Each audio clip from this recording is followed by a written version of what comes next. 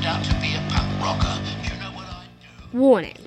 This podcast contains hot takes, cliched opinions, and strong language.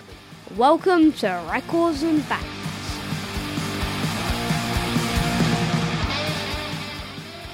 Welcome to Records and Bands. I'm Rob.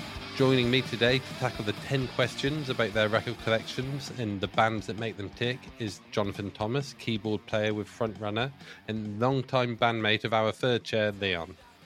So John joined us earlier this year to chat about his favourite band, Simple Minds, and that's back in the feed. But John, welcome to this show. Hi, Rob. Did you enjoy coming on to talk Simple Minds? I did, yeah. It was a little bit self-indulgent, but it was great. Yeah, it was good. It was a very unusual experience, really. I think Sean enjoyed it as well, being lifetime fans. It's not very often you get invited on to talk about your favourite band for an hour and a half, and you just Exactly. You were the star of the show. I wouldn't go that far, Rob, but you start talking Simple Minds over a beer in the pub, and you're quickly shot down in flames. Right, okay, because what we aim for with the podcast is that it kind of resembles that chat you might have with your mates in the pub, or for me, it was like when we were back at college. You sitting around talking about bands and that, and nowadays you have all the music you can listen to, don't you? And you have it all in your pocket, but we don't really have that chance to sit down and talk to your mates about it. What I enjoyed about it was preparing for it, so I knew you and Leon didn't really know a lot about Simple Minds. You probably heard the main singles. So when Sean and I put the 10 songs together that we wanted to talk about, we deliberately chose a few obscure ones that we thought you'd like, and lo and behold, you generally did. Yeah. That was quite good. That was quite nice to hear you say how much you enjoyed some of the songs that, if you're not really a fan, you would never have, the album tracks you would never have heard. Mm-hmm. Brilliant.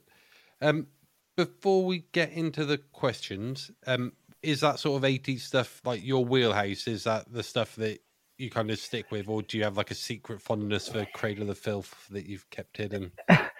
Is there a secret metalhead in there somewhere, or is it that stuff from when you like? Yeah, I love Number of the Beast by Iron Maiden. Run to the Hills, great track.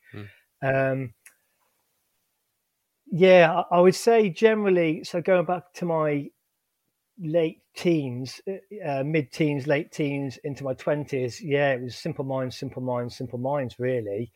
But gradually branched into bands like U2, Big Country, Marillion. Grew up listening to Barbara Dickson and Elkie Brooks from my parents. Queen also. My dad liked Queen and Neil Diamond, So I guess I've always had a wide taste in music.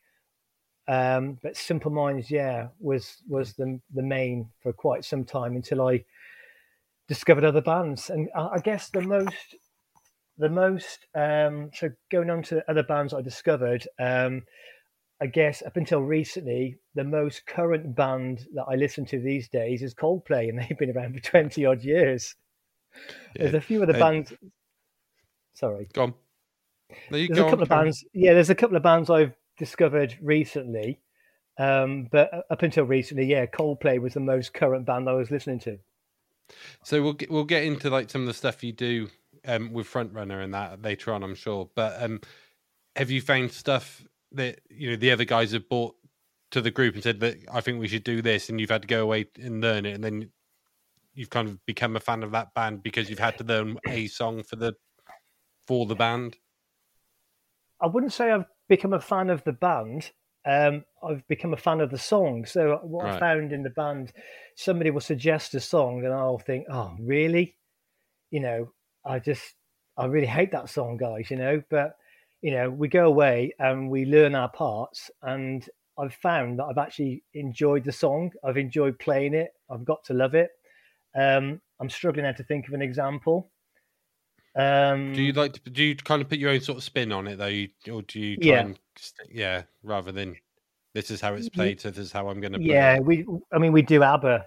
We do Does Your Mother Know by ABBA, and it's a little bit more rocky than the original, but I think it kind of works. It seems to go down well with the crowd.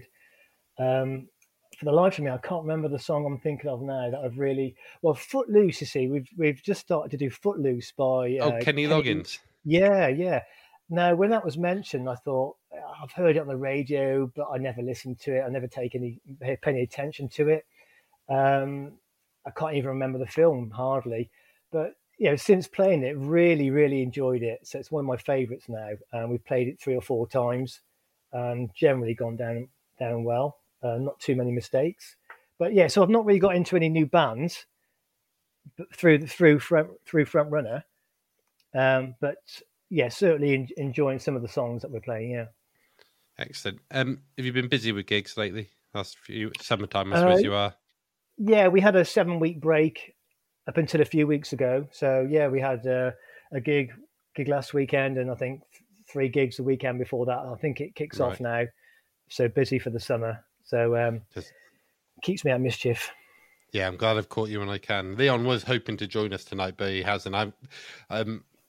It's funny because me and Leon, we weren't estranged, but you know how life sort of gets in the way, and you kind of lose touch with people a little bit, don't you? Yeah. And then, like a couple of years ago, we've kind of fallen back into each other's orbits, and it's been really cool having him on the podcast. But I find that I grab him as much as I can in the winter because I'm not going to get him in the summer because you boys take him away from me. You can have him. No, he couldn't. I don't think he can make tonight. I think that's all right. Is he gone to a Tupperware party or something? I think he's got the kids. So is that it? Yeah, I'm not throwing him under the bus. You can. I'm not going to throw him under the bus. No, he'll be missed tonight. Should we crack into it? Yeah, sure. Go on then. Right. So the first question that we always ask people, sometimes this first question is the most difficult of them all, but can you tell me about your favourite 3 albums of all time ever, or your top 3 bands of all time ever, or you can tell me about both if you want. Well, Rob, I'm so keen. I've done both. Excellent. So, but what a question. I mean, it's such a hard question, isn't it, really? You know, when you think of so many albums. So my top 3 albums, and if I'm honest, they've changed a few times over the weeks prior to this, but I've gone back to the original 3. So the first one I'll talk about is by Neil Diamond. It's called Jonathan Livingston Seagull, and it's a soundtrack LP from, I think, 1973, from the film. It was a film called Jonathan Livingston Seagull. I mean, you can get it out on DVD. It's a great film, I think, you know, purely because of the music, I think, really. It's such a moving album. And I guess for me, it reminds me of my dad. You know, my dad was a big Neil Diamond fan, and, you know, we'd always have him on in the car stereo. And I can hear my dad singing the songs, you know. So I guess that's a little bit to do with it. I was going to say, because you are a little bit older than Leon and I, but you're not that much older that this would be a song from your or an album from your youth. So that is definitely from a parent's influence, that one. Then. Yeah. But it's such a beautiful album. So when people think of Neil Diamond and think of Sweet Caroline and Crackling Rosie and things like that, you know, Solitary Man. But there's so much better stuff out there by him. And I think this is an album that is less talked about. I mean, when I see people along the way and we talk music, we talk Neil Diamond maybe, more often than not, they haven't got this album. It was a soundtrack album, as I said, but beautiful, beautiful pieces of music in it. So definitely one to check out. And I've gone for, the second album I've gone for is by Marillion. I've been a fan of Marillion since probably 1989, 1990, when Fish left in 88. I liked them then, but I wasn't a massive fan. But I did like Sugar Mice and Lavender. Kaylee was okay. But Fish left in 88, and then Steve Hogarth joined the band in 89. And I've been a big fan since. And their album called Marbles from 2004 is just a masterpiece for me. In fact, I was only listening today in the car. I mean, nearly 20 years old. I can't believe it. but some massive, massive songs on that album. And some of my all-time favorite Marillion songs, I'd say, full of melodic guitar riffs that I try to copy on the keyboard. I mean, Steve Rothery is an amazing guitar player. Of course, Mark Kelly, there's some melodic riffs on his synths as well. Brilliant. So I checked that out, Marbles from 2004, particularly a song called Neverland, which goes on for about 11, 12 minutes. Excellent. I do have a little Fish connection if you want to hear it. It's tenuous. I do, yeah. Yeah. So before Fish was Fish, before he was in Marillion, before he was going all over the world, you know, playing stadiums and what have you, he worked in the forestry in the same forestry office that I did my forestry apprenticeship in up in Scotland. Oh, did he? Obviously about 35 years apart. Yeah. But some of the boys who were like getting close to retirement age remembered working with him back in the days in this little forestry office up near Fochabers in Murray. So that's brilliant. Yeah. I've never met the man, but I may have used the same toilet. Yeah. Do you know what? Or peed behind the same tree. That's great, Rob. I'm going to go to bed tonight thinking about that. What's your third album? I've gone for Tears for Fears, Songs from the Big Chair. Are you familiar with that? That's a big album, isn't it? Yeah.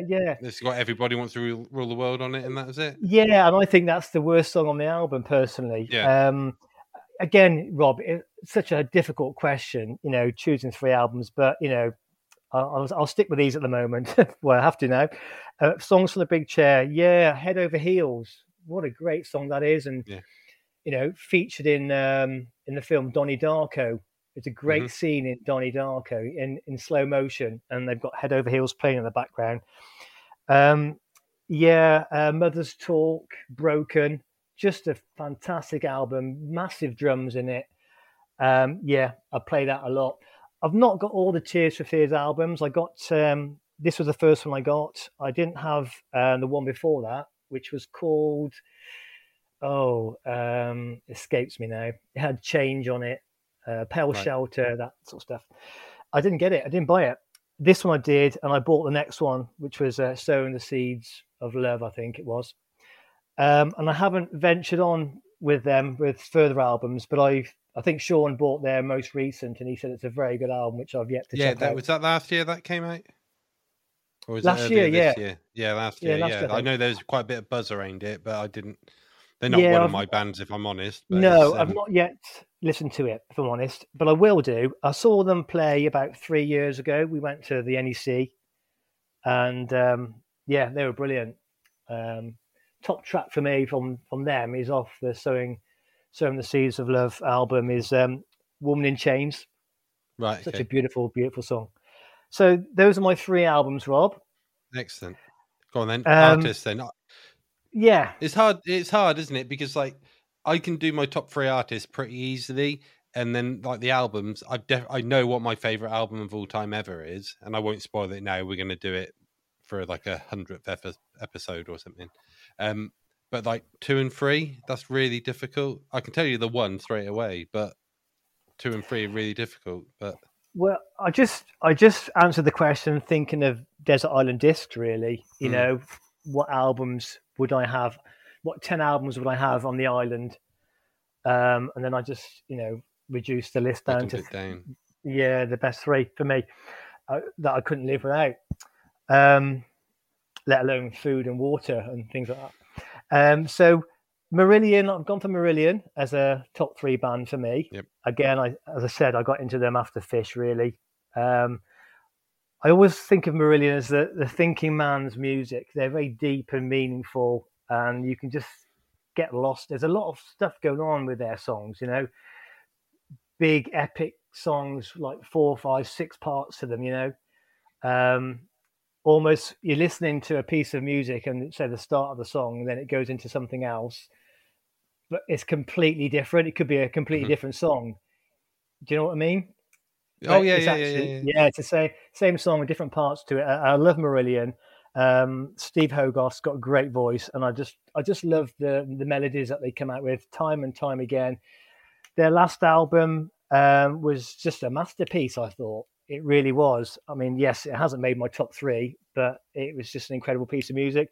They wrote it in the lockdown period, I think. Yeah. You know, so there's a lot of pandemic lyrics in there, which I guess people are a bit bored of by now. But just a great album. You say that Therapy are one of my favourites. They've just released their lockdown album, if you like, and I think it's their best work for 20 years, probably.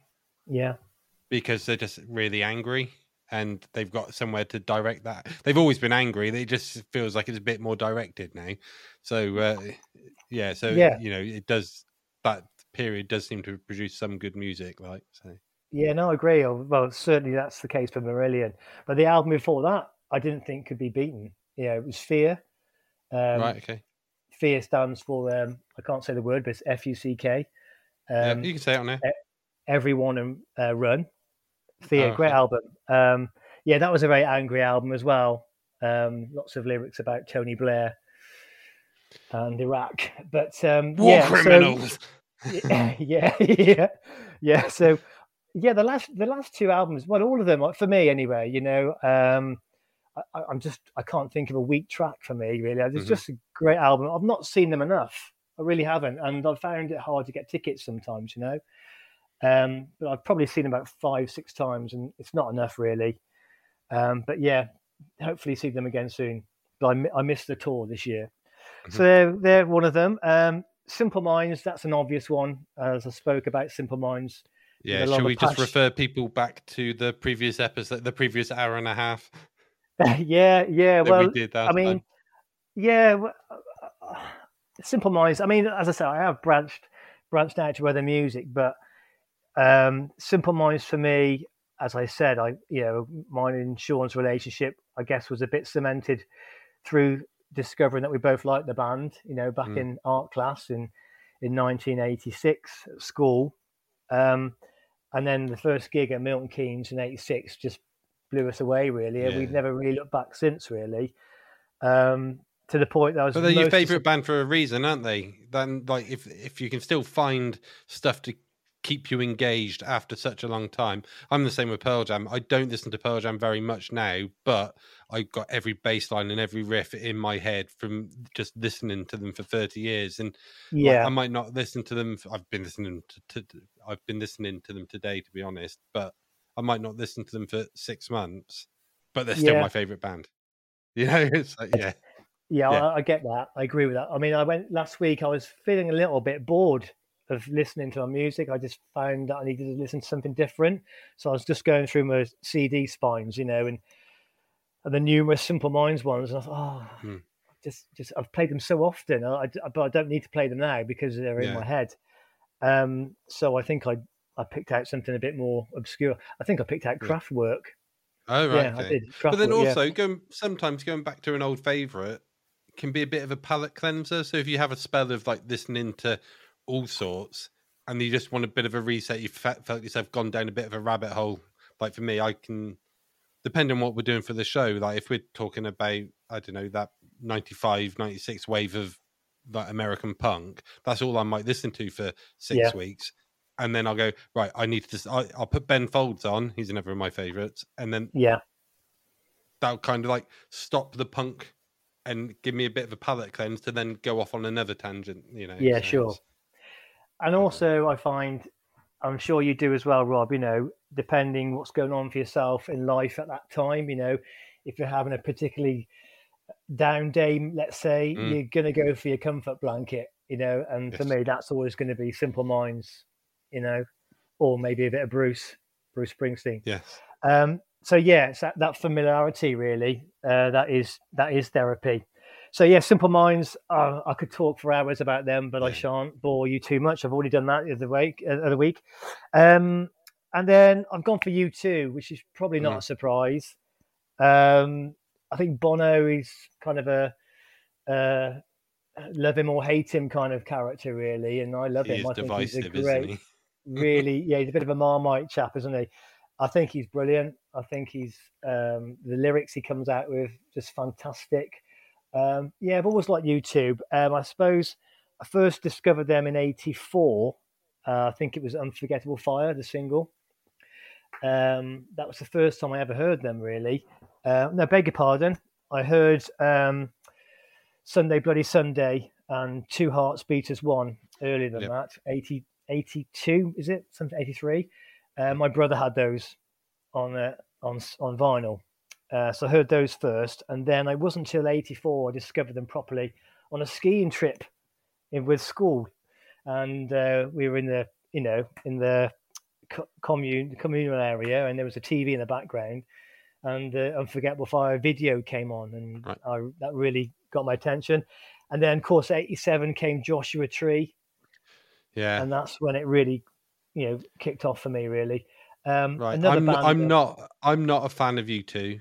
No, they're not. They've not grabbed me, and like Sam will say as well. Like my brother, when he's on here a lot, listen to them loads and just don't really get it.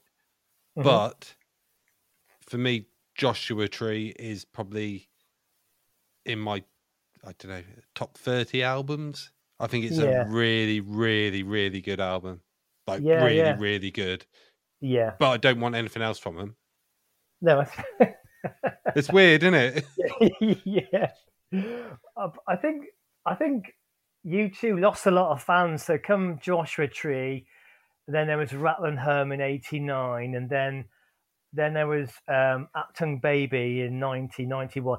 I think by the time when Achtung Baby came out, I think they lost a lot of fans because they did change their style a little bit, and Bono was wearing gold or silver suits on stage and dressed up, in all sorts of gear, and I thought they were brilliant still. And then the album after that, Pop, again musically they changed a bit, and again, the costumes got weirder, and I just think for me that they're a band I never get bored of, and I will always look forward to news of new albums or a tour, but trying to get tickets for a U2 gig is just a nightmare. I've kind of similar to trying to get tickets for Beyonce or someone like even now, it's I've kind of resigned to the fact that I'm never going to see them live again, really. And I've only seen them probably 4 times. But so U2, I'd say. So what? Marillion, Simple Minds, U2. Brilliant. What was the first record? Go on. Sorry, Rob. No, I could talk more if you wanted me to, but I'm not really sure how much time to allow for each question, really. That's all right. It's fine. What was the first record that you bought with your own money, or you specifically asked someone to go and get for you? But you're not allowed to try and be cool. Okay. You got to be honest. Like I would tell people that the first one I bought with my own money was probably Guns N' Roses, is what I would tell people, when in fact it was actually Jason Donovan. Nice. So nice. 10 good reasons. I won't try and be cool. I don't think I have ever been cool, but I think so. This was a tricky question for me because my earliest memory of being obsessed by an earlier record from my childhood days is "Don't Give Up on Us, Baby" by David Soul. And I I love that, but I don't think I bought it, and I don't think anybody bought it for me. So I think it must have been. I think it's my parents' single, but that's my earliest memory of being obsessed about a particular piece of music. But I think the first record I bought was the album "Kings of the Wild Frontier" by Adam and the Ants. Oh, excellent! Yeah, and that is a brilliant album. I think I was about 10. Yeah, it must have been 10, 1980. And they just blew me away. I just thought there was nobody else like them, really. I loved what they were wearing. I loved the artwork, the albums. I started collecting the badges, the patches, the denim jacket covered in badges and patches. So I had a bit of a crush on Adam Ant, I think. But before that, it was David Soul, definitely. Right. First I think first man Adam and the Ants were perfect for 10-year-old kid, though. Oh, they were just brilliant. But it's sexy as well. Enough, but of course, it's punky enough and sexy enough to be different, to be out there, and it's all bright and colourful, and it's clean enough to be on top of the pop, so you get to see him regular. Yeah, well, some of the lyrics weren't, but but the image, like it's sanitized punk, but not punk. But you know what I'm getting at. But the difference between Kings of the Wild Frontier, then on to the next album, which was Prince Charming, I believe. I thought was worlds apart in some ways. But the album before Kings of the Wild Frontier, very, very punky. Dirk Wears White Socks. That's a great album. Check that out. Really, really good.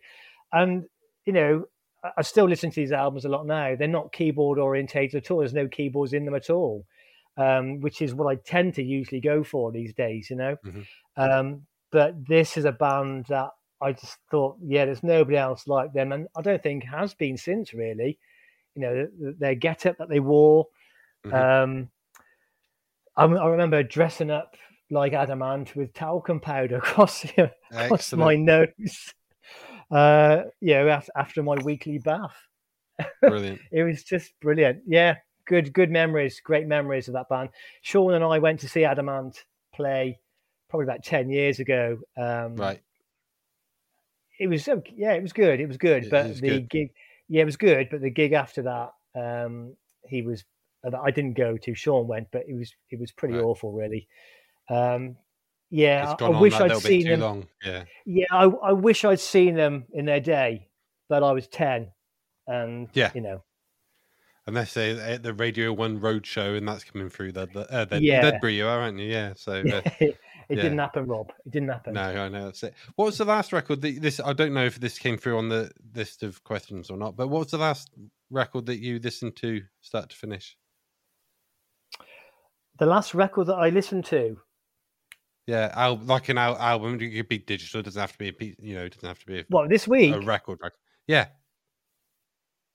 I've been listening to Richard Ashcroft, the album Alone with Everybody, which is a great album, which I'll talk about a bit later. So that's what I've been listening to. What was the big single of that? It was Song for the Lovers was the big single of that. Song for the Lovers, yeah. But one of Leon's favourites is Come On People, We're Making It Now. That was also a single. Yeah, great, feel-good song. So, that's the album I've been listening to. And Marbles by Marillion. Can you remember the first gig you went to? I can. And I was actually 10. So I was old enough to go to gigs. I was 10. I used to belong to an Apostolic Church youth group when I was a child. And they organised a gig, a trip to go and see Cliff Richard. Oh, and we went to see Cliff Richard at St David's Hall in Cardiff. That's a good venue, mind. A brilliant venue. Yeah, I've seen a few names there. I love that venue. I don't remember much about the gig, but I'm not ashamed to say that I was there. Brilliant. And I'm not ashamed to say that I've seen him again since. Oh, brilliant! Excellent. Yeah. He was in the queue in Aldi's last week. No, I saw him on the Millennium. I can't even say the word Millennium tour. Right. Yeah. So when was that then? A while ago now. Yeah. I went to see him at the NEC. And he was good. And I don't have any of his albums, but I've always liked the guy. I bet you knew every word to every song he sung, though. I didn't, but I liked Carrie. Carrie was a great song, and We Don't Talk Anymore. Yeah, he's a bit cringe at times, but I've always liked Cliff Richard as a person. I've always found him likable in interviews on TV. He was my first. We were talking the other night about Oasis, and I was never an Oasis fan at all. Like, didn't really want it anywhere near me. But 1 year at the Isle of Wight Festival, Noel Gallagher played with his High Flying Birds. And I was down the front singing along to all the Oasis songs he was doing. Like, I just like I don't. It just get caught up in the moment, and the songs because they just seep into you through osmosis over the years. So one minute I'm like, I don't want to watch him. He's stuck up his own ass, and then 2 minutes later I'm down the front with a boy on my shoulders singing Little by Little. So that's brilliant. Yeah. What was the last gig you went to? Recently, actually, went to see Then Jericho. Do you know them? Then Jericho. They were around 87, 88, 89. I know the name, and I reckon if I put the song on, I'll go, yeah, that's it. But yeah. Okay. So Then Jericho, Mark Shaw, lead singer. Their first album came out 87, called First the Sound of Music, and their single from that was The Motive. Right. And I think Muscle Deep was a single. Good album. And then they went on to doing Big Area, the second album, Big Area. Right. Was there a single called that as well? Yeah, that's right. Yeah, single was Big Area. They had another single called Sugar Box, bit of a ballad. Right. And they did What Does It Take, that featured Belinda Carlisle, one of Sean's favourites. I like Belinda Carlisle as well. Yes, I do as well. So we did a little thing about iconic album covers, and one of her album covers was is it Runaway Horses or something? Was one of my iconic ones just because of the impact it had on me as a young man, shall we say? Yeah, it left a mark. Sean and I went to see us play at the NEC in 87 and 89. Excellent. And both programs were purchased with lovely fold-out posters in the middle. Excellent. Yeah. On a serious note, I have passed the Go-Go's on to my daughter because she's just getting into music and that now. Oh, right. The Go-Go's. So she's one of the bands that I passed on to Lil. So, brilliant. Yeah, that's brilliant. Who has been the biggest influence on your record collection? Now, people take this very different ways. Some people go, "Oh, there was like Jamie Rosani goes, when I first heard Motorhead, that was it for me." So he said, "Me, if it was me, I'd say Leon." So on and so forth. So you take it however you want to take it. Well, Rob, I took it three ways, and I've answered all three. Brilliant. Okay, so I've kind of answered it like the biggest influence on my passion for music, if I'm allowed to talk about that. And I'm going to say mainly my dad. My parents, yes, but mainly my dad. I suppose I got my passion for music from him. Listening to Queen and Neil Diamond, ABBA, the Hollies. Mum had Barbara Dixon and Elkie Brooks. The cassette player was red hot. It was always on. The vinyl was always going around. The car journeys were always loud, and there's always arguments on what we could play. So, definitely Dad for my passion for music. And singing as well. My dad didn't play any instrument, but he sang in the choir, and I like to sing as well in the fashion. Biggest influence on my CD collection, I'm going to say my longest friend, really, Ian Simpson in Kidderminster. He's introduced me to so many different artists over the years. Bands like 21 Pilots, The Alarm. Well, I kind of knew before, but he's got me into them also. Justin Curry from Del Amitri, Frank Turner, more recently the Lottery Winners, who I saw a couple of years ago. So Ian's really introduced me to a lot of new bands, and takes up currently 2 shelves of my CD unit with the CDs that he's passed on to me. Biggest influence with regards to a music artist, I have to say Simple Minds again, really. I mean, that's kind of a way of life, I suppose. Seen them 55 times. Yeah. Do you feel you would have started playing keyboards to the extent that you do without them? Are they that much of an influence, do you think? No. I guess these days I do prefer keyboard-orientated bands, but I wouldn't say they inspired me to pick up the keyboards, no. The thing that inspired me to pick up the keyboards was I was just running out of places to practice playing the drums and getting So I sold the drums, and just used the money to buy a keyboard, and then you can put headphones on a keyboard. I suppose you can on an electronic drum kit, but I didn't have one of those. But as I picked up the keyboard and started to learn a bit about it, I would start listening to keyboard parts in bands like Simple Minds and Marillion, and then trying to copy the riffs in a fashion. Excellent, cool. Right, this next question is about you being in a band, but we know you're in. The question is, have you ever been in a band? But you're already in a band.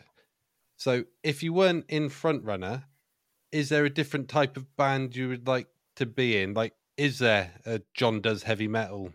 Is there a version of John that plays heavy metal? Is there a version of John that is a bluesman? Is there a version of John that is an opera singer? Like, I don't know. There's more of a John does dress up. So maybe ABBA would be a great band to be in.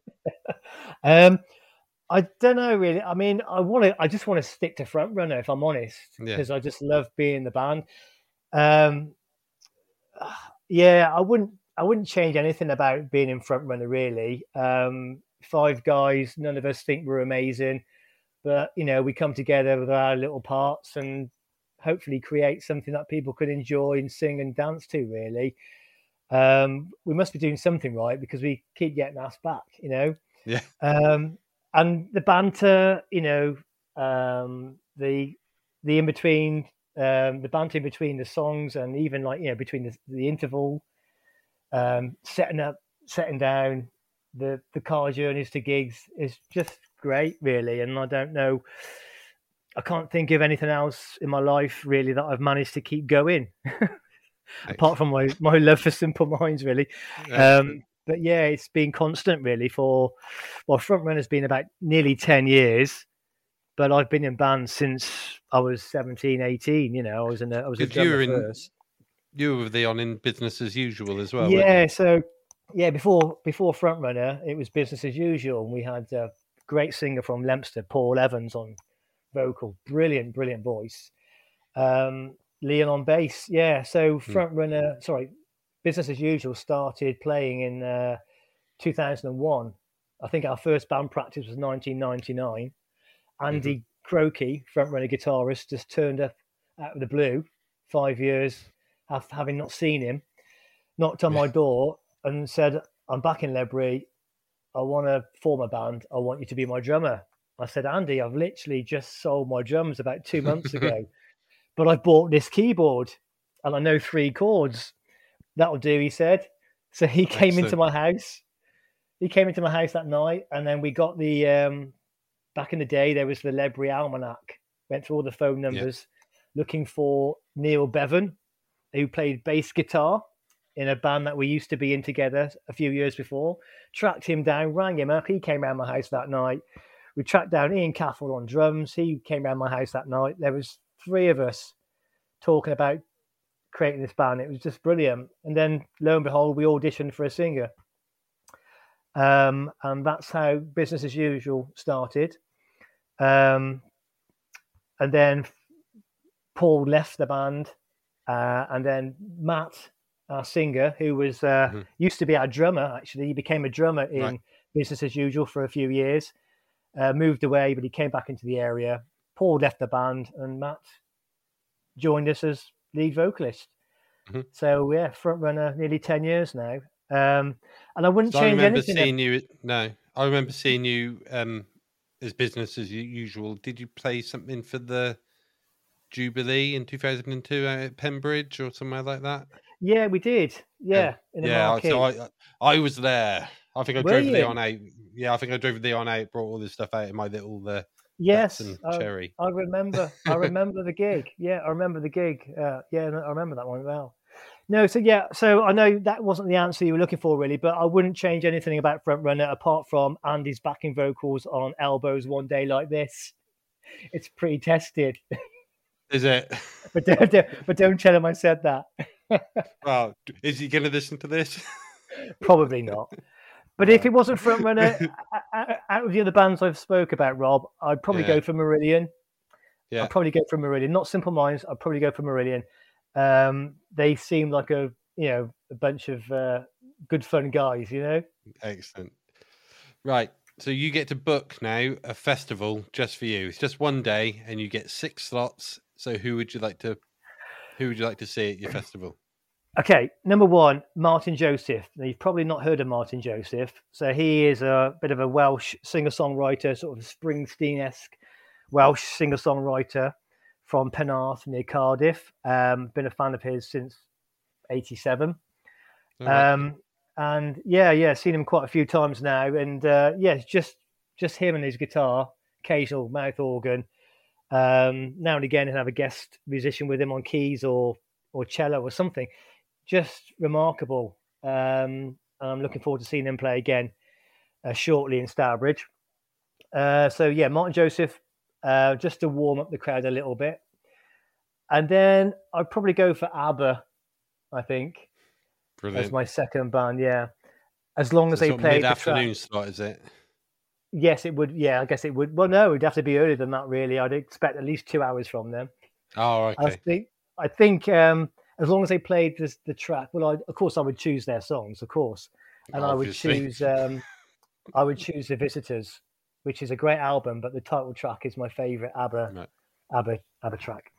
So ABBA number 2, and the next 4 are quite predictable, really. Number 3, I'll go for Marillion. Number 4, Simple Minds.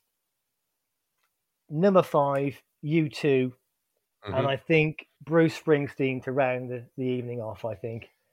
It was a tricky one, really. I wasn't sure whether to go for U2 or Bruce at the end. Well, I think Bruce Springsteen might be the only person that Bono would be happy to go on before. Down you know what I mean?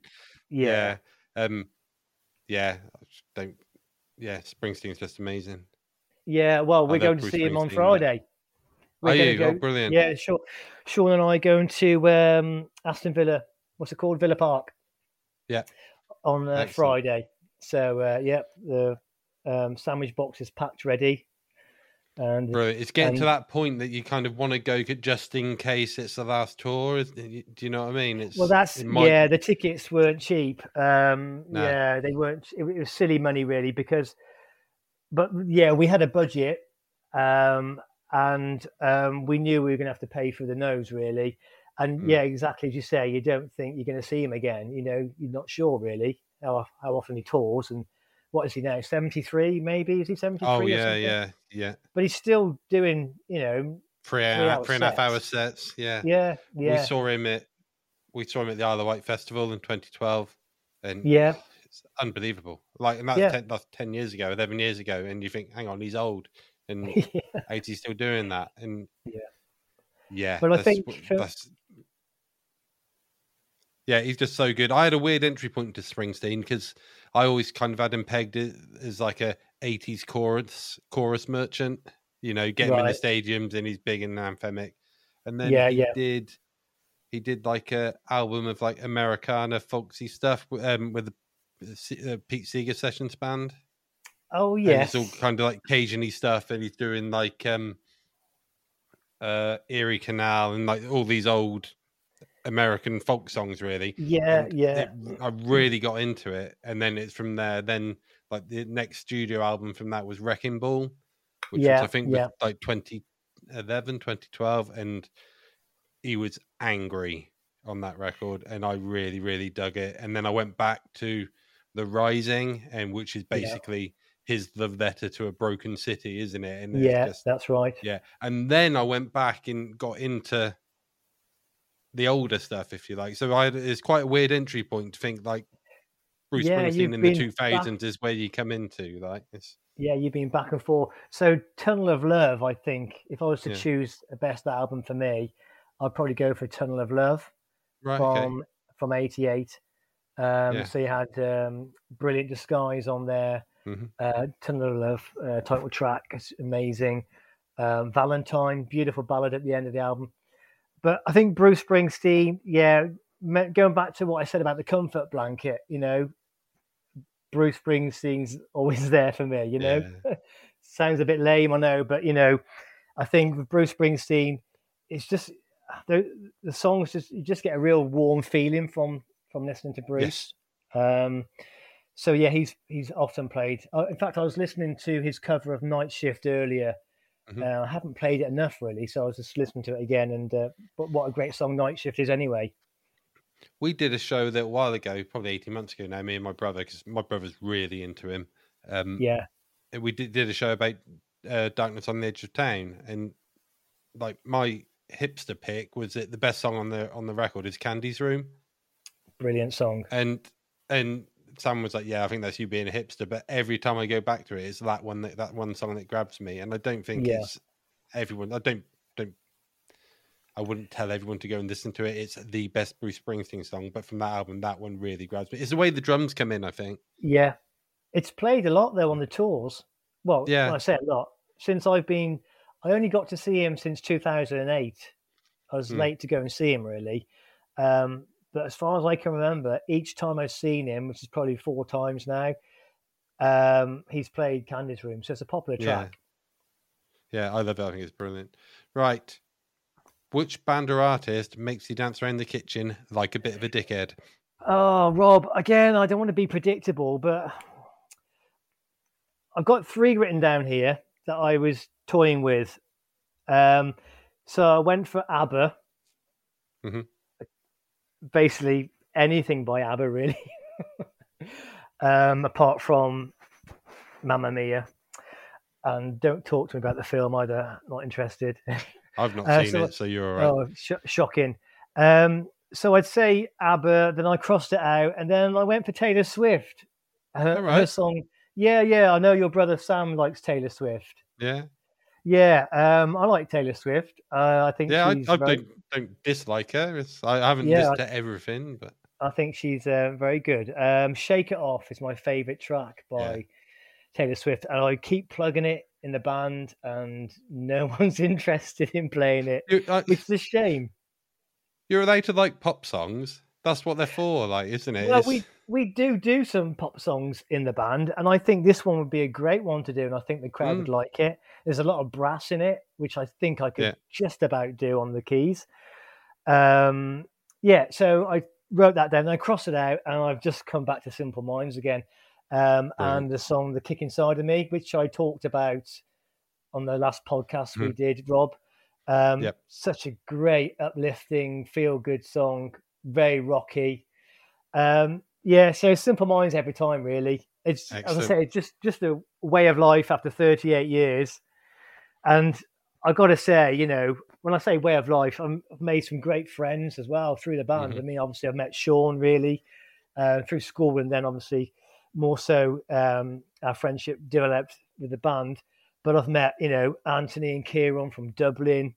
I'm giving these guys a shout out because in case I know they're going to listen to the podcast. But Anthony and Kieran from Dublin, met them along the way. Anthony in '95 on a trip to Paris to see the band. Kieran in '98, a gig in Dublin. Met Darren, my friend Darren in Banbury. Angela, who I dated, sadly passed away. She's from Swansea. And my friend John, who sadly passed away, but I'm still in touch with his friend Margaret and his sister Margaret. Look, it's a way of life, I've seen the band 55 times and great friendships. So Simple Minds, kitchen music for me. Excellent. Is there a band or an artist that the whole world think are amazing and you just don't get it? Yeah, there's a few I've written down as prompts, really. Amy Winehouse, never got Amy Winehouse. Right. I can't talk about her because I never really listened to her enough. I just heard a few songs, and not for me. Didn't like her voice.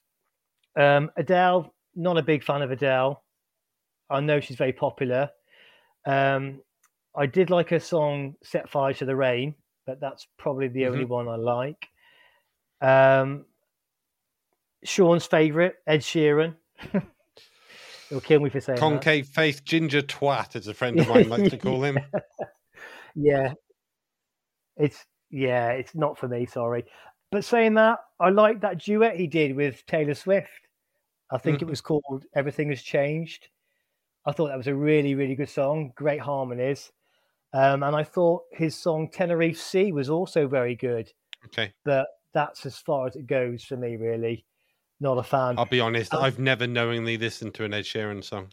No, okay. Yeah, probably best to keep it that way. Yeah. Sorry to all the Ed Sheeran fans out there. But and I'm also going to mention, and I hate to say it, but I'm going to mention it, and my friend Reese will kill me for saying this, but I'm not a big fan of Stereophonics. I don't get them, if I'm honest. I do like Dakota and I like Local Boy, but after that, I don't get it. You did give me forewarning of this. So back in the day when we were kids, if you like, late teens, the first album came out, and I absolutely loved that first Stereophonics album. I thought it was really, really cool. Mm-hmm. And then the second album came out, and it had like Bartender and the Thief and that on it. Yeah. And Leon really, really loved that album, and I couldn't stick it. And that's it. Like, and then I think, as far as I know, I think Leon carried on at the very least enjoying the Stereophonics. Mm-hmm. I don't know if that's still the case. It's not a band that's come up while we've been talking, to be honest. And I'll occasionally put that first album on, but everything else you can keep. We do Bartender and the Thief in the band, right? Sometimes open set 2 with it. It's not a favourite of mine at all, really. It's very rocky. I actually don't do much in it. I just stand there and look pretty, Rob. Yeah.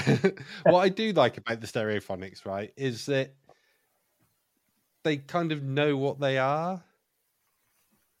Does that make sense? They know they're just they know they're just a band that does great catchy choruses. They got some good hooks, and they just keep doing that. And I think I don't think they care that people don't like them.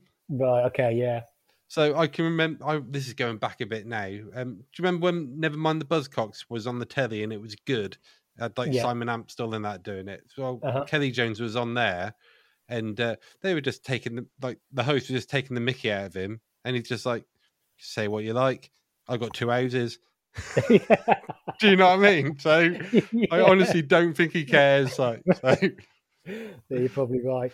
I think for me that maybe I'm just zoned into the keyboards too much, because there's nothing going on with the keyboards and the Stereophonics, is there really? But the alternative to this question is there a band that you really love that no one else does, and you can't try as you might get them to get on board? Do you know what? I didn't answer that question. I didn't give that question any thought, actually. An artist that I'm really into that others don't really get. That's a good question, and I didn't answer it. So I guess really, Martin Joseph, I guess, hasn't been out there enough for people to know who he is, I suppose. Cliff Richard. Well, yeah, but I think he's a nice guy more than I like his music. Really. Yeah. Martin Joseph, I'll tell you who's a fan of Martin Joseph is DJ Whispering Bob Harris. So he'll play Martin Joseph now and again. Yeah, in fact, Martin Joseph is doing a tour this year with Bob Harris, like a questions and answers type tour. And Terry Wogan back in the day would play 1 or 2 of his as well. So, yeah, apart from Martin Joseph, I'm struggling to think of another one, really. So, that's right. Okay. Strap in. You're going time traveling now. You can go to any musical era or any scene. Where would you like to go? Rob, I'm going to go for the Nelson Mandela 70th birthday tribute concert, 11th of June, 1988, which was 35 years ago last Sunday. Wow. Sean and I went. We were 17. He was 18. In our Simple Minds T-shirts. It was just an incredible experience. We clearly went for Simple Minds. They were one of the anchors of the whole show, weren't they? Oh, they stole the show as far as I'm concerned, yeah. But other artists were great on the day, Dire Straits, Whitney Houston was brilliant. Mm-hmm. There was a combination of different artists. There's Phil Collins got on drums, Mark Brzezicki was on drums from Big Country. You had Midge Ure, Paul Young, Mark Kelly was there on keyboards, I think. Fish was there. Salt and Pepper. Yeah, they were, weren't they? Yeah. I think they were. I did some Googling. They were, yeah. Yeah, they were. Tracy Introduced Chapman. to the stage by Meatloaf. Yes, you're quite correct. And Kurt Smith from Tears for Fears, he was there as well. Yeah. So, yeah, great lineup of artists. It was such an incredible experience. And I'm forever watching the footage, looking for myself, And I think after 35 years, I think I can spot myself now. But yeah, my dad drove us there down to Wembley. Yeah, very memorable. In fact, to be honest with you, Rob, my dad passed away in nearly 9 years ago. I just go back in time just for that car journey. Yeah, lovely. That's lovely. That is just great. And then the gig would be a bonus. But yeah, that's my chosen concert if I was to go back in time. You're the first person to go back to relive an event you were actually at.